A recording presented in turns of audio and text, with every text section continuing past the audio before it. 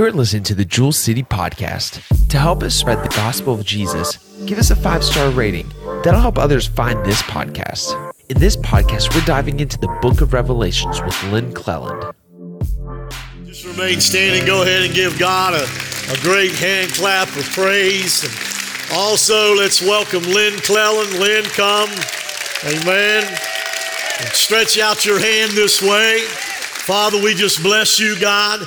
And we thank you, Lord, for this servant of yours. God, I pray, Lord, tonight that you anoint him. God, I know that he studied to show himself approved. God, I pray that you calm any nerves tonight. God, that you loose his tongue, that everything that he says, God, would come from the portals of heaven. I pray, God, for each one that is listening tonight, that we would have a heart and an ear to hear, God. In Jesus' name, God bless. Give it God another hand while you're being seated. Amen. Go ahead, brother. Somebody say, get ready. Get ready. Come on. Get ready. Say it like you mean it. Get ready. So good to be here tonight. So good to be here. I think the way we're going to do this, just to do a little bit of housekeeping before I get started, is I'm going to speak for about 45 minutes or so. And then we'll have 15 minutes of questions and answers. Something new, I think. I don't know that we've done that here before, Pastor. Glad it's you. It's been a journey, church. It's been a journey. About 8 years ago, at a church I used to attend before I started coming here to Jewel City, I was a Bible class teacher. And I rotated with a couple other gentlemen for 9 weeks. And at the end of one of my 9 weeks Bible study, I walked to the foyer of the church, and the leaders were standing out front, and they said, Lynn, what are you going to talk about next?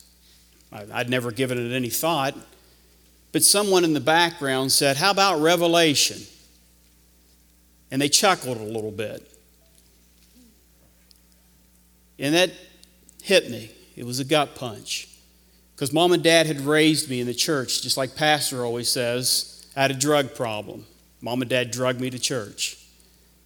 And so on my way home, I thought to myself, well, something's not right here. I've been going to church my whole life, and I don't know a thing about that last book.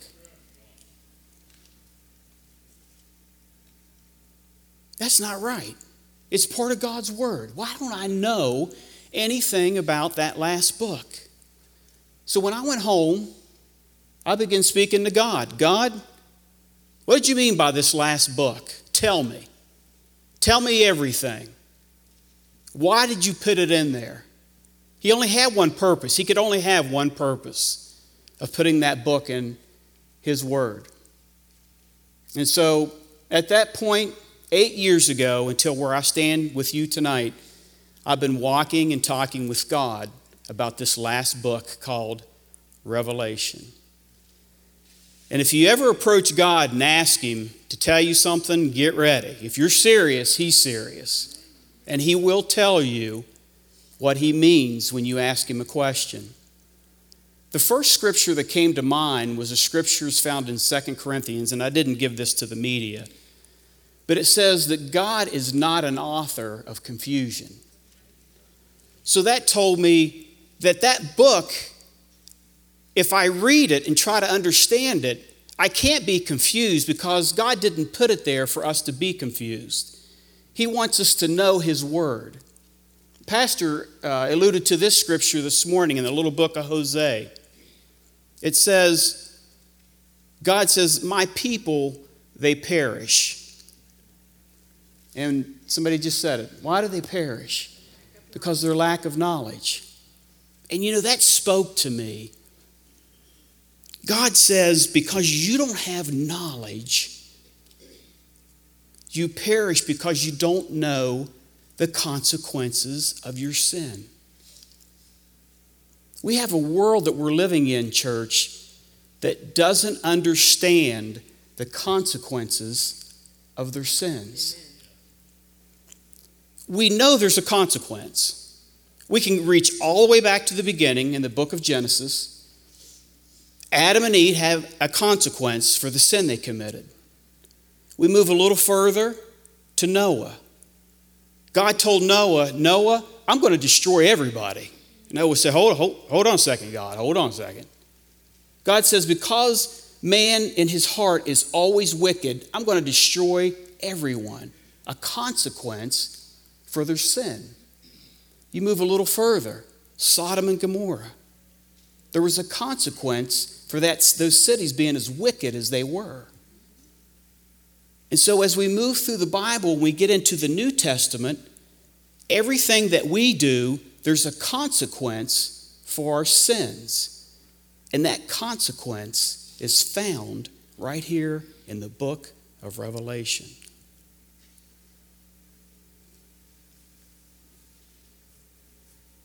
Here's what God said he's going to do. I'm just going to give it to you, as Pastor always says, gun barrel straight. God's going to bring the Jews, the nation of Israel, the unbelieving Jews, and the unbelieving Gentiles, we're Gentiles, into judgment. And it's found in this last book. That's what this last book is all about. When you read this last book, it's God's judgment, just like the judgment that I spoke about previously on man's sin. But this judgment is going to be unlike any other judgment, and I'm going to show you that in a little bit, that we've ever seen before. Church, what we're seeing now in the world, the events you see taking place, these are what is called shadows, front runners of what's about to happen. That's what you're seeing. It's going to be ugly. And I wanted to start tonight and offer an altar call, because that's the importance. The return of Christ is imminent. It's imminent. You can see it. Jesus said we would see the signs, and when we see the signs, what did he say we should do? Look up, because your redemption draws nigh. Revelation is one of the books of God's words that's very seldom read. Nobody reads it. I'll just be honest with you. I could go around and ask for a show of hands, and probably most of you wouldn't raise your hand. And sadly, the church doesn't talk about it either. Most churches don't talk about Revelation. And guess what? That's exactly what Satan wants. He doesn't want you to talk about Revelation. You know why? Glad you asked me that. Because in Revelation, he's destroyed. God puts him on a chain for 1,000 years, takes him off the chain a little bit, and then he destroys him, puts him right where he belongs, right into the pits of hell. He's not at hell right now. A lot of people don't know that. He's running around. Remember, like the lion. He's seeking whom he may devour. He's looking to kill, steal, and destroy. That's exactly what you're seeing going on in the world today. So when we look at the book of Revelation, we see lots of symbols and we see numbers. I was just speaking to Karen before I started. The reason you see symbols and numbers in the book of Revelation is because now God's starting to deal with the nation of Israel again. When you read the Old Testament, don't you see a lot of symbols and numbers? They're all over the place. But all of a sudden, when you get to the New Testament, they go away until you get to the book of Revelation. They come back again. It's because now Revelation's a hub. All 65 previous books of God's Word falls into that book. If you don't read Revelation and try to understand Revelation, someone once said, it's like going to a movie and leaving a half hour early. Or reading a good book, and when you get to the last chapter, don't read it. That's what it's like leaving out Revelation. Revelation explains everything previous to it, all 65 books. But here's what God said to me. Lynn, you can't understand that book. Don't try to understand that book unless you understand my 65. When you understand my 65, you'll understand 66. Now that's another gut punch. God's saying, you need to know what I have in my word. Remember, lack of knowledge. My people perish because they don't have knowledge. They don't understand their consequences. So when we get into this book of Revelation, we see all kinds of symbols. We see 4 horsemen. We see a white horse. We see a black horse. We see a red horse, a pale horse. I wrote these down because there's so many. I know them, but I just want to make sure I cover them. 7 candlesticks, 7 churches. And we're going to talk about churches, hopefully, next Sunday night in chapters 2 and 3. 4 beasts around the throne. What's that mean? 144,000, the mark, 666. You hear that talked about a lot. Scrolls, 7 seals, a dragon, a beast, a little horn. 7 trumpets, bowls, vials. The battle of Armageddon, Gog and Magog. The great white throne. That's interesting. New heavens, new earth, new Jerusalem. It's spoken of everywhere in the Word of God. All of the Old Testament prophets talk about it. The New Testament writers, they all talk about it. I wrote these verses down, and I didn't want them to bring them up. Isaiah, the 13th chapter, 9 and 10. Malachi, the 4th chapter, verse 5. Daniel, we'll be looking at Daniel a lot in this Bible study. Very important book. Daniel, the 12th chapter, verse 1. Jeremiah, the 30th chapter, verse 7. Joel, the 2nd chapter, verse 31. All of them point to a period of time called the 7 years of tribulation. Church, this isn't good. If you're an unbeliever, you're going to go through that. Here's my message tonight. Hopefully everybody here is believers. Go out and tell everybody out there. Go tell them. Ring the bell. Sound the alarm.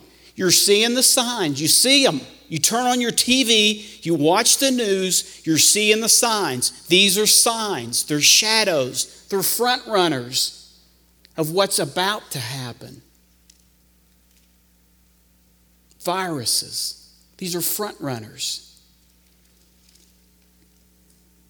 The 7 years of tribulation are going to be split up into 2, 3.5 years. The first 3.5 years will be trouble. The second 3.5 is called the Great Tribulation. Literally, hell on earth.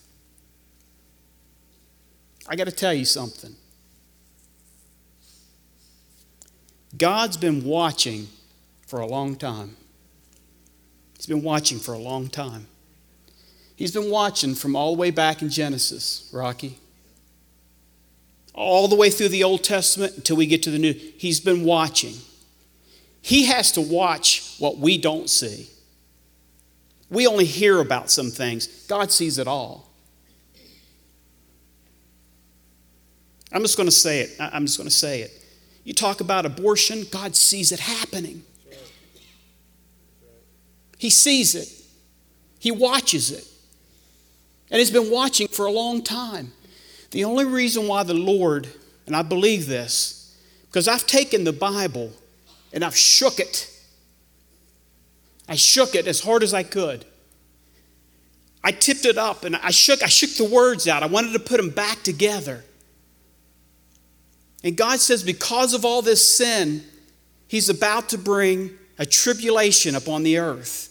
And the only reason, church, that I believe that he hasn't come back yet is because there's still someone left. Just like the song that we sang, he's still looking for that one soul. The one soul. And I just believe in my heart when that last soul gives their life to Christ, that's it. That's what I believe, based on what I've read. Now, I know some of you are thinking right now, well, I don't plan to be here when this happens. I plan to go up with the church when the church is raptured, and we're going to talk about that. And that's good. That's what I believe. But there's a lot of people out there we know that don't know anything, and they're not going to go when Jesus raptures the church. Those are the ones we have to reach. Those are the ones we have to tell what's about to happen. And what's better than to tell somebody and show somebody the Word of God before it actually happened? That validates the Word of God. It's proof. You can show it to them in the Word. And we're going to talk about that tonight, prophecy. I like what Jesus said, the way he describes it in Matthew, the 24th chapter, 21 and 22. This is one of my favorite verses about end times. This is Jesus speaking. It's in red, so I know it's Jesus speaking. For then shall be great tribulation, such as was not since the beginning of the world to this time, no, nor ever shall be. I'm reading from a King James Version. Now, this is Jesus talking. He says there's going to be a tribulation that's going to happen that's unlike any other. Now, if it's Jesus talking, let's just reason here a little bit. He knows about the flood, right? He already knows about the flood. He's God. So he says it's going to be worse than that. Okay, he knows that the Holocaust that killed, roughly 6 million Jews, something like that, he knows it's going to be worse than that. So what's Jesus talking about? He goes on to say, and except those days, what days, Jesus? Except those days should be shortened, what's he say? There should no flesh be saved. We'll talk about what he means by that. But for the elect's sake, those days shall be shortened. Jesus is talking about the Great Tribulation found in Revelation. That's why understanding this book completes the Word of God. Because when you come to verses like this, and you say to yourself, well, what's he talking about? A tribulation period. This is what he's speaking of. It's found in detail in the book of Revelation. Now here's something else that's interesting. Matthew, Mark, and Luke all record the tribulation period in their books, all three of them. John doesn't. Why is that? Because he gives us a more detailed account in the book of Revelation. And John was considered who to Jesus? The beloved. He was one of his favorite. So I want to go through some foundation work, if you will, on slides. I have slides. I want to show those. I want to talk a little bit about prophecy. And tonight I want to set the stage, if you will, for the remaining study of the book of Revelation. It's somewhat of a difficult book, so that's why I'm doing this, to help everyone understand what I'm going to talk about in the weeks to come.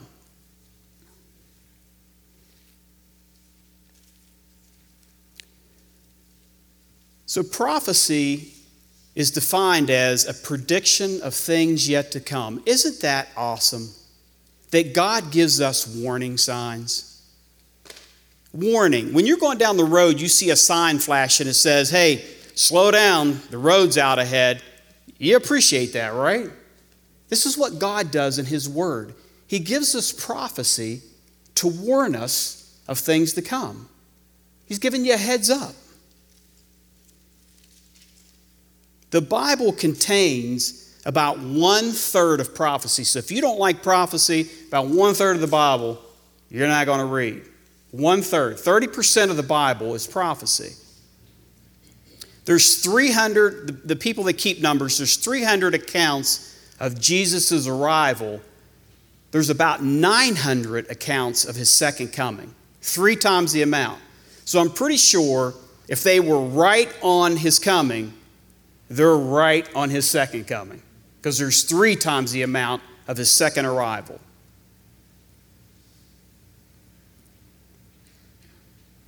Prophecy validates the Word of God. There's all kinds of prophecy that you can read that tells you and validates the Bible. And an example of that's in Daniel. Daniel discusses 70 weeks of the Jews during his time, of what's going to take place with the Jews from an angel, if you remember that story. And if you trace all that time frame, it validates when the temple was rebuilt and so on, up until where Jesus arrives. Remember, church, when Jesus rode into Jerusalem on the donkey? Remember that account? Do you remember what happened after he rides in? He goes and he looks over from the Mount of Olives to Jerusalem and he cries. And why does he cry? He cries because the Jews said they knew the old law, but they didn't know he was the Messiah. They wasn't able to identify from Old Testament scripture that he was on time riding into Jerusalem on a donkey at the exact time. When you study the numbers, it's exactly the time Jesus was supposed to ride in as the Messiah. And he cried because they didn't recognize him. They didn't know their word like they said they knew their word. So he wept over the city. And he said as a result, the temple was going to be destroyed. And that's exactly what happens. In 70 AD, the destruction of Jerusalem takes place. In Matthew 24, Jesus will answer 3 questions that the disciples ask him. He answers all 3. When will the end time be? When's your second coming? And when will those stones be overturned? 70 AD, destruction of Jerusalem, temple destroyed. That's prophecy. So when you understand prophecy, you can speak to people and you can tell them, see here, see what happens here. And they will be amazed. They'll be like, what? I didn't know that. So it validates the Word of God. It gives us a warning, a heads up. It provides us hope. Provides hope. In the world we live in today, if you didn't have the Word of God, it gives us hope. We know that what we see is going to come to an end. We know there's something better on the other side. So it provides us hope from understanding prophecy. And it also provides us that peace of mind that God's in control. Just relax, everybody. He's still on the throne. He's in control. There's no need to worry about what you see going on around you. Next, I want to take a look at symbolism. When we go through the book of Revelation, we'll see that Revelation is a picture book. Lots of symbols. Now, these symbols that we're going to look at are symbols, but they're actually talking about something that's literal. Here's a rule for the Bible. The Bible never uses a symbol to speak of something that's not literal. It's always real. It points to something real. It's not fake. They're only using a symbol to describe what's about to take place. It's literal. It's always about a literal event, and that's very important to remember that. They are a symbol of fact. They're fact. When you see a symbol, just because it's a dragon doesn't mean it's not real. The Apostle John used symbols because at the time the church was being heavily persecuted. So because they were being persecuted, he used symbols so the Roman government wouldn't understand what he was talking about. He didn't want further persecution to take place. So he used symbols to kind of confuse the Roman government. And they don't weaken over time. A beast 2,000 years ago is still beast today. It means the same thing. The symbols do not weaken. And then the verse of Matthew 13, 11 through 17. Jesus spoke in parables. Why? Because so those who knew him would understand, and those who didn't wouldn't. So now I want to talk about the book of Revelation. The book of Revelation is the Greek word apocalypsis. It's where we get the word apocalypse. Usually when you hear that word, it's a movie and something very gory and a whole bunch of stuff going on, very dangerous stuff going on. That's not what the word means. The word means a revelation, an unveiling or an unfolding of things not previously known and which could not be known apart from the unveiling. So God's last book is a revelation of things to come. He's given the revelation to Jesus. Jesus is going to take it, hand it to an angel. The angel is going to give it to the Apostle John, and John's going to tell us what the book means. It's an opening of the curtain. Jesus is going to open a curtain, if you will, for John. He's going to reveal to him what he wants him to see. Prior to this book, Revelation, in the book of Daniel, God tells Daniel to do what? He tells him to seal up your words until the end. When we get to Revelation, God says, unseal this prophecy. And here's probably the most important thing that we all miss. This book is about Jesus Christ. It's a culmination of all the previous 65 books, and it's about King Jesus. Jesus is now in this book in his deity form. He's no longer the Lamb of God sacrificed on a cross, spit upon, nailed to the cross. He's now resurrected Jesus. And we're going to get to see him in his resurrected body in this book. If you don't look at Revelation, you don't get to see that. When you read Revelation, don't get caught up in the symbols, numbers, or you've missed the point of Revelation. In this book, God places Jesus in full control. He's in charge the entire book. He's King Jesus, King of Kings, Lord of Lords. He's ruling and he's reigning in this book. In this book, God is about to turn over. Jesus is judge now of the world. So we're going to get to see that in this book. He's going to judge not only man, but he's going to judge his church in this book. Jesus died for his church. The church belongs to him. And in this book, we'll see Jesus ruling and presiding over his church and judging his church. And as I said earlier, all 65 previous books fall into this book of Revelation. And here's a really, really good thing I want you to catch. This is the only book in God's Word, the only book that comes with a blessing.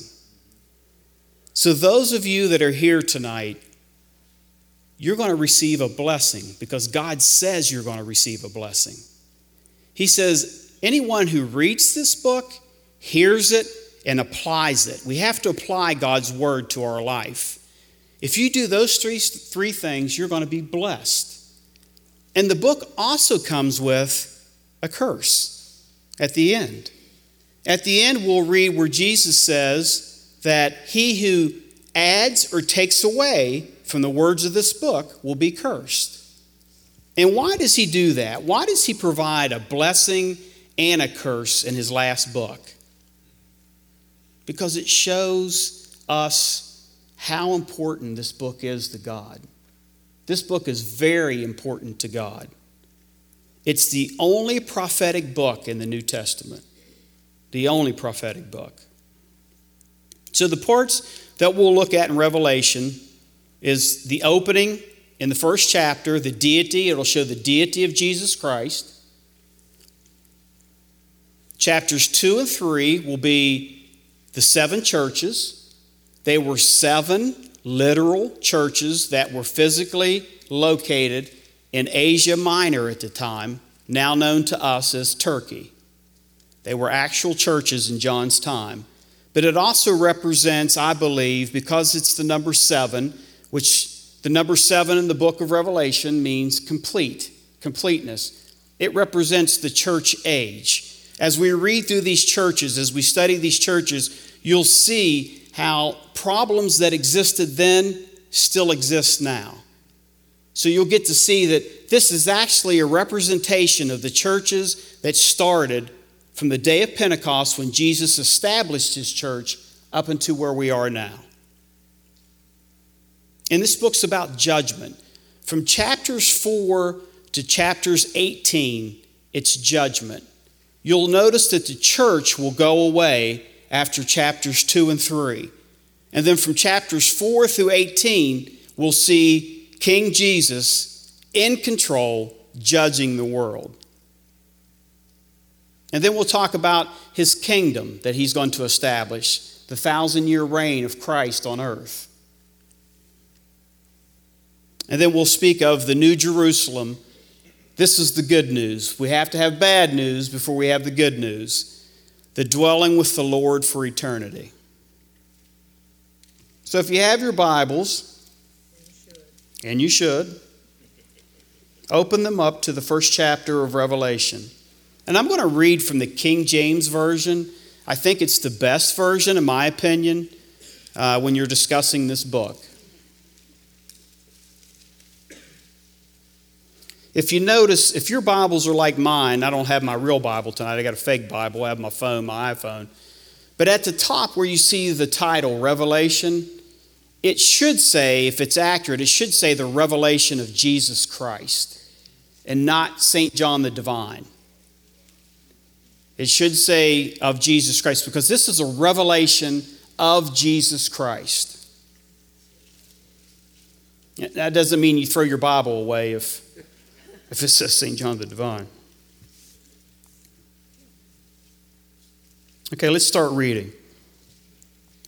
The revelation of Jesus Christ, which God gave unto him to show his servants things which must shortly come to pass. I'll come back to that word shortly. And you'll notice in my study that I'm going to hit on key things that you might hear from others that have a different opinion. And I want to explain that to you. I want you to see it and I want you to understand it. So that's the first thing, which must shortly come to pass.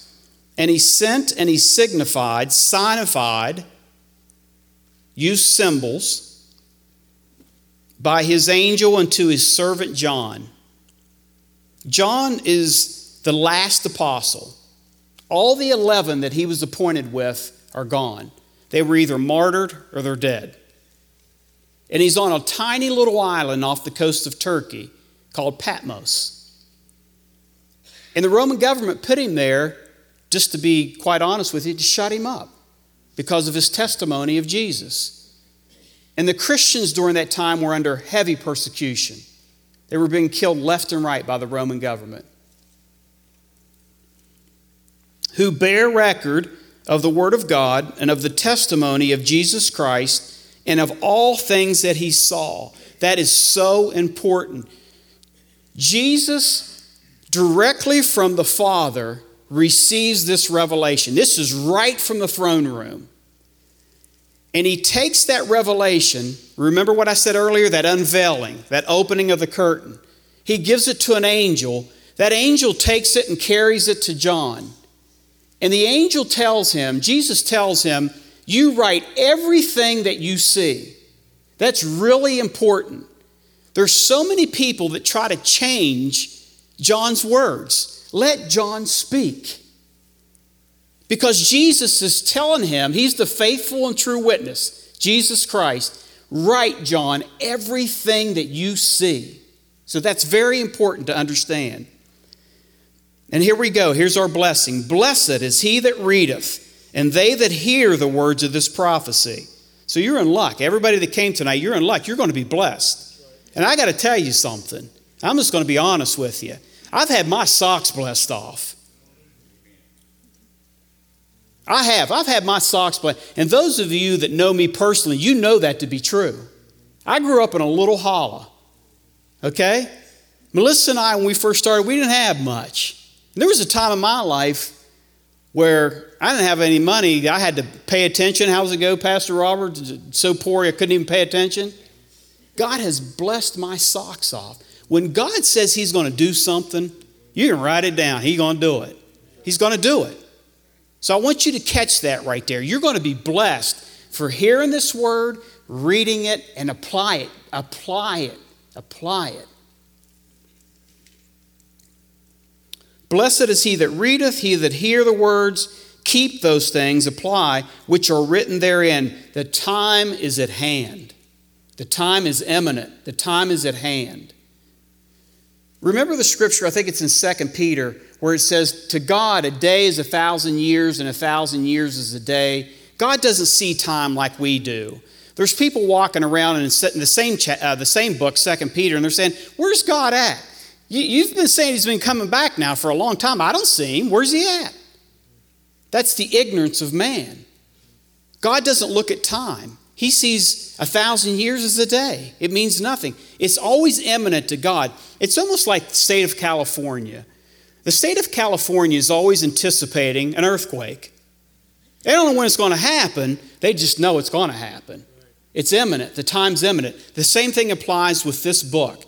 These things that we're about to read about, it's imminent that they're going to happen. And when they begin to happen, and I'll discuss this with you, it's going to happen just like this. Boom, boom, boom, boom. 7 years. All this is going to start happening.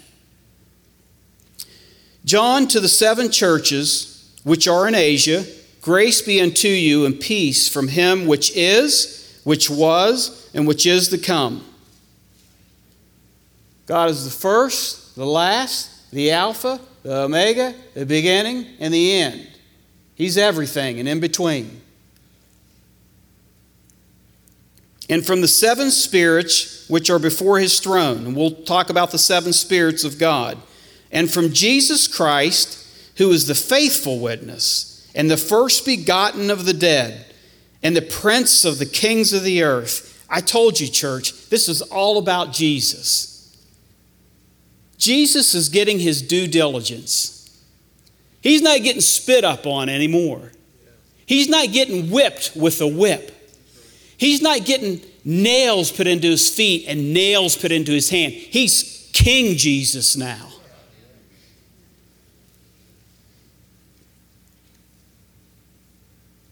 First begotten of the dead and prince of the kings of the earth, unto him that loved us and washed us from our sins in his own blood, and has made us kings and priests unto God and his Father. To him be the glory and dominion forever and ever. Amen. Behold, he comes with clouds, and every eye shall see him. They that also pierced him, and all kinds and all kindreds of the earth shall wail because of him. There's coming a day when Jesus returns, and when those who pierced him and crucified him, they're going to see him, and they're going to wail because of what they did. I am Alpha and I'm Omega, the beginning and the end, saith the Lord, which is, which was, and which is to come. He's the Almighty. I, John, who also am your brother and companion in tribulation, and in the kingdom and patience of Jesus Christ, was in the isle that is called Patmos, for the word of God and for the testimony of Jesus Christ. I was in the Spirit on the Lord's day. Now there's a controversy here. I just want to talk about it real quick. This is my opinion. I think this is speaking of a day of the week, which would be Sunday. Now, if you argue that and say it's the day of the Lord, the period of time in which the Lord is going to bring about the tribulation, I wouldn't disagree with you.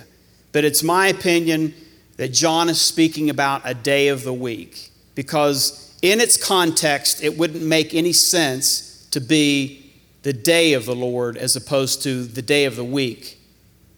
Everybody follow me on that?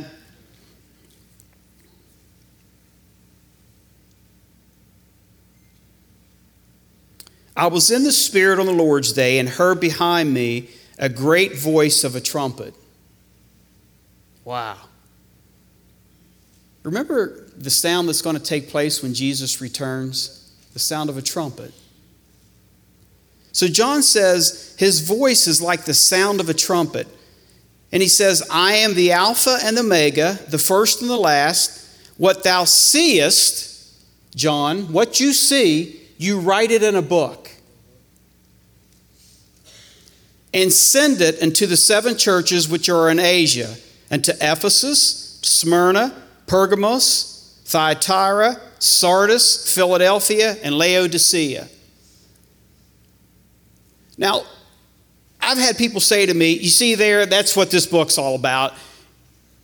Jesus just wanted John to tell the churches, that's it. Well, who else better to tell than the churches? Who else is going to take what we're supposed to do and teach it to the world? That was the best place to tell, the churches. Jesus told John to tell the churches because he knew what the result of that would be. They would carry it out to the world. So when he says send it to these 7 churches, it means that these churches were literal churches that he was going to tell, but it also means the church age. It means us today. We're to take this word and take it out to others so people can see. So those who are not saved, those who have not accepted Jesus, can see what's taking place in this book. And John turns around. He sees the voice that spake to him. And he saw 7 golden candlesticks. Here we go. Our symbols are starting. And let John talk. In Revelation, sometimes it will translate the symbols for itself. If it doesn't, go somewhere else in the Word of God. It will. So you have answers to everything you see in this book. In the midst of the 7 candlesticks was one like unto the Son of Man. This is where we get to see Jesus. If you don't study this book, you don't get to see him. Now just look at this description we have here. Clothed with a garment down to the foot. That represents he's judge. He's deity. He has a long robe on. You ever see the judges? They have those long black robes. They're getting ready to judge. A girt about his paps with a golden girdle. His head and his hairs were white like wool, as white as snow. And his eyes were as a flame of fire. I'm going to go through some of these slides and I'll show you the definition of what all these attributes of Jesus are. But eyes like a flame of fire. Jesus has X-ray vision. He sees into our innermost parts. I like to say, you can't fake Jesus. You can't fake Jesus. He sees through us. He knows what our heart says. He knows how we feel. John says he had eyes like flames of fire.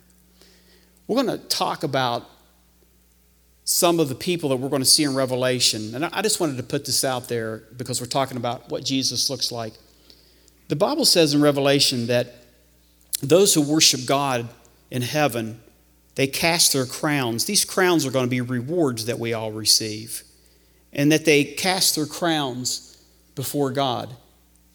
You know why they're going to cast their crowns? Because we're not going to feel like we're worthy to wear a crown.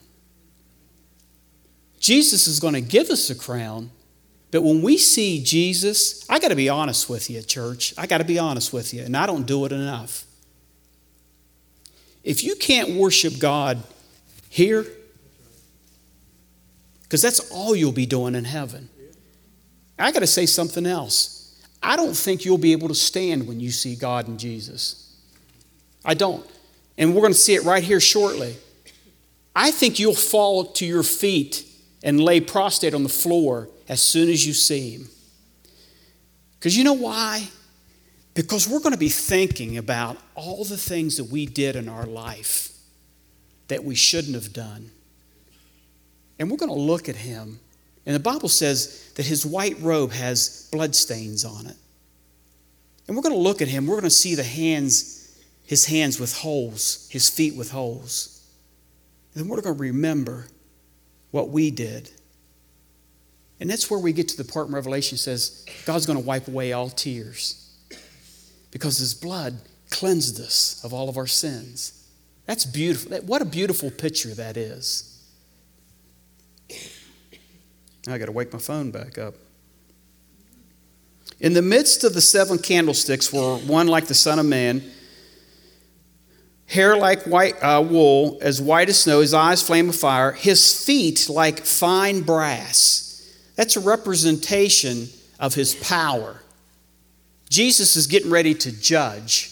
So that's why his feet are brass, as if they burned like a furnace, and his voice the sound of many waters. Can't imagine what that sounds like. In his right hand, he holds 7 stars. And out of his mouth went a sharp, two-edged sword, the word of God. And he's going to use that sharp sword in the end to defeat his enemies, all enemies of all time. And his countenance was like the sun that shineth in his strength. And when I saw him, here we go, church. This is John. Remember who John is. He knows Jesus. He knows him better than anybody. And what happens to John when he sees Jesus? He falls like he's dead. And he laid his right hand upon me. Here comes Jesus, the compassionate Jesus, saying unto me, John, fear not, because I am the first and the last. I am he that liveth and was dead. That's the resurrected Jesus. Now we get to see King Jesus. We no longer see the Jesus hanging on the cross. Now he's king.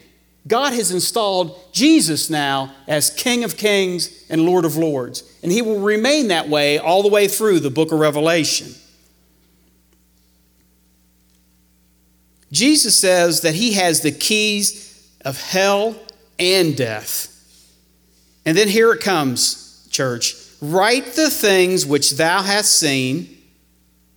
This is the most important part of Revelation. If you miss this part, you're going to miss the whole book. Write the things that thou hast seen, the things which are, and the things which shall be hereafter. So Jesus says to John, John, write the things which thou hast seen. John, what have you seen? Well, you've seen me. You've seen everything that we're talking about. The things that which are, the churches. The church age. Chapters 2 and 3 are the 7 churches. Those are the things which are now. We're in the church age. Okay? Don't miss that. And the things which shall be hereafter. The prophecy part of Revelation. The tribulation part. So John's going to get to see all of this in a vision. The mystery, here's Revelation defining what it just told you. The mystery of the 7 stars which thou sawest in the right hand, and the 7 golden candlesticks. The 7 stars are the angels of the 7 churches. Now these are not heavenly angels. These are pastors. These are messengers. It's translated. The original Greek and Latin tells us these are not angelic beings. These are pastors, leaders of the church, messengers of God. And the 7 candlesticks which thou sawest are the 7 churches. So the symbols that was just given to us is translated right there in the book that we just read. I think, Pastor, I'm just about out of time. It's almost 7 o'clock. Next week, next Sunday night, I want to go through chapters 2 and 3. As I said, these are the 7 churches. I want to talk about those, the issues that they had during that time, and you're going to see that they're some of the same issues we have today. One of the ironic things I found with studying the 7 churches is Jesus never chastises them for the things we fight over today. The crazy things that we fight over. He never chastised those churches for those things, which means what we fight over today is nonsense. We divide ourselves because we fight over little things. Instead of unifying, as Jesus said in John chapter 7, to become a strong army, we divide. And that, again, that's the work of Satan. He divides us because we're weaker when we're divided. So next week, next Sunday night, chapters 2 and 3, we'll speak about the churches, and then chapters 4 through 18 get really good. Okay, I just want to tell you that. They get really good, and you're going to want to be here for that. And remember the blessing that you receive for reading, hearing, and applying this book. I want you to hear that. I want you to believe it. I want you to have faith in God that you will receive a blessing from this book for that. So I want to very reluctantly open the floor for any questions that anybody has. And then I'll do an altar call. Or anybody have any questions? Okay, we got, I guess I'll just run back here, huh? Is it? I'll do it. No, I'm good. If I don't know the answer, I'll write it down. I'll try to find it for you next week. Okay. So the 70 weeks in Daniel, I was trying to keep up with what you were saying, but you said if you trace that, the time frame, it leads up to Jesus' return on earth at that time. Mm-hmm. So is that also the 70 weeks a shadow of the 7 years of tribulation, twofold description of what that meant? Yeah. Okay, so this is, let me do a little housekeeping here too. Let's try not to get too far ahead, but I'll answer that question. 69 weeks of Daniel's 70 weeks, if you multiply that by 7, if you got calculators, you can look at this. I think it comes out to 430. And the prophecy behind that is, if you trace back, this is how God works, okay? It's totally amazing. If you trace back to the book of Nehemiah, where the temple was rebuilt, okay? At the beginning of Nehemiah, and I was talking to Randy Efall about this. I don't know if he's in the house or not. At the beginning of Nehemiah, there's a date. God puts a date there for a specific reason because it allows you to trace 69 times 7 takes you back to that date in Nehemiah.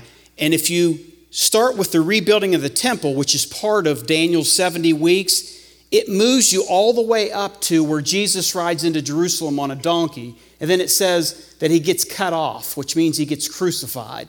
Okay? So an angel comes to Daniel and tells Daniel's a prophet for the nation of Israel. And if you notice in the book of Daniel, God starts referring to Israel as Daniel's people. It's no longer my people.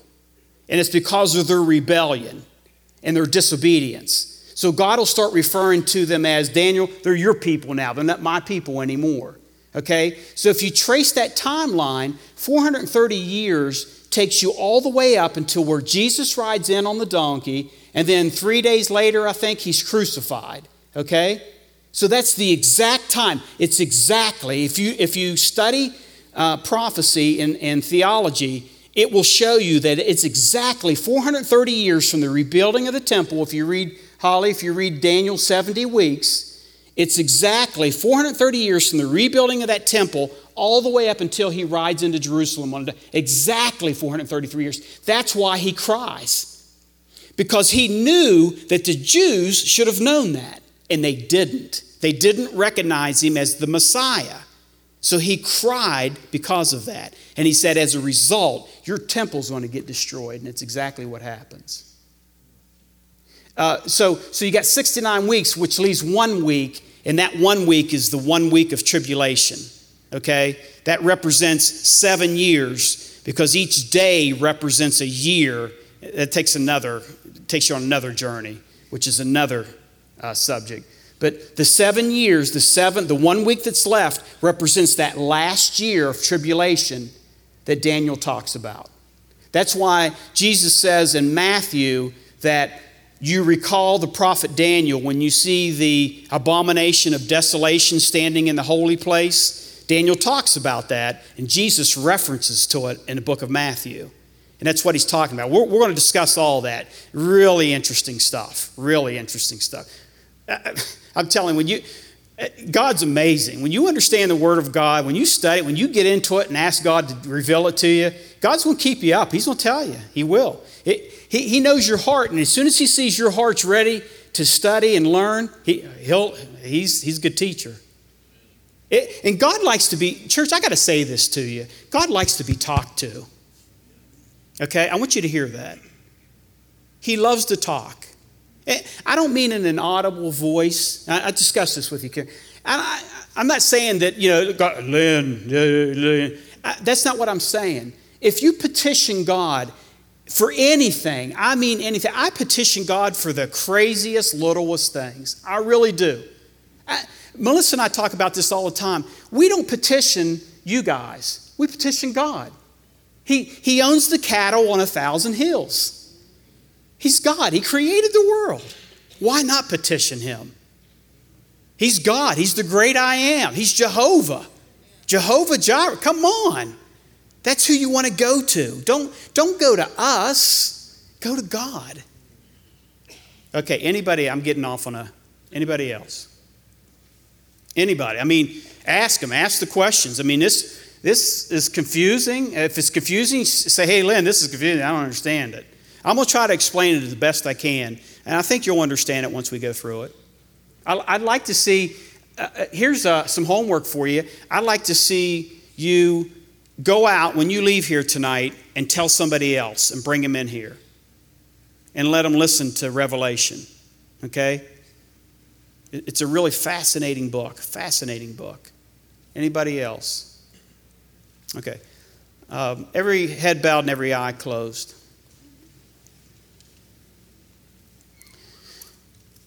I want to emphasize, I want to talk to the church first, the believers, those that have accepted Jesus. And I just want to say this because I think this is what the Lord gave me to say. If your house needs cleaned, clean it up. Be ready. Jesus is coming back. The rapture could occur at any time, church, at any time. Be ready. I want you to hear my voice. You don't want to go through what we're about to study in chapters 4 through 18. So if you need to clean your spiritual house, clean your spiritual house. And for those who may be with us tonight that are that you haven't accepted Jesus. Accepting Jesus means that you're going to ask Him into your life and you're going to have a relationship with Him. And you're going to acknowledge your sins that you've committed. And the Bible tells us because of His blood that He shed, it removes those sins from our lives. And only the power of the blood can do that. Nothing else can do that. So if there's anyone in our number tonight that hasn't accepted Jesus as your personal Savior, just slip your hand up. I won't come to you. I won't embarrass you. I won't call your name out or look at you in a funny way. Just raise your hand. I want to linger here a little bit. I want you to go when Christ comes and raptures His church. I want you to go with Him. Anybody? Any hands?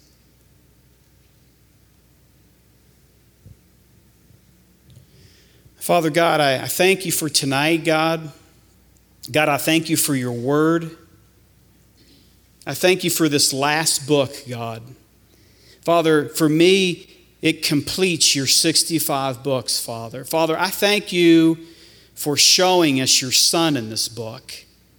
Father, there's nothing that excites me more than to see Your Son, Father. And my prayer for everybody here tonight is that we're all going to get to see Him, Father. We're going to finally get to see Your Son, Jesus, and You, God. In this book, You say we're going to get to see You face to face, Father. I thank You for that. And Father, I pray for strength for everybody that came. I thank everybody who came tonight, Father. Father, I asked You to do as You said in this book, to bless each individual that's here tonight, Father, and bless them, Father, where they stand, Father. Bless them in the ways, Father, that You know they need blessed. Whether it's financial, Father, whether it's their soul, whether it's their health, whether it's family issues, God, bless them where they are, God, because You know where they are, God, because of your vision, Father, into our hearts. Father, I thank You for this church. I thank You for our pastor. I ask You to bless this church, Father. Father, I ask that You continue to rain Your grace, Father, and Your mercy down on this church, Father. And I thank You for that grace and mercy. And in Jesus' name I pray. Amen.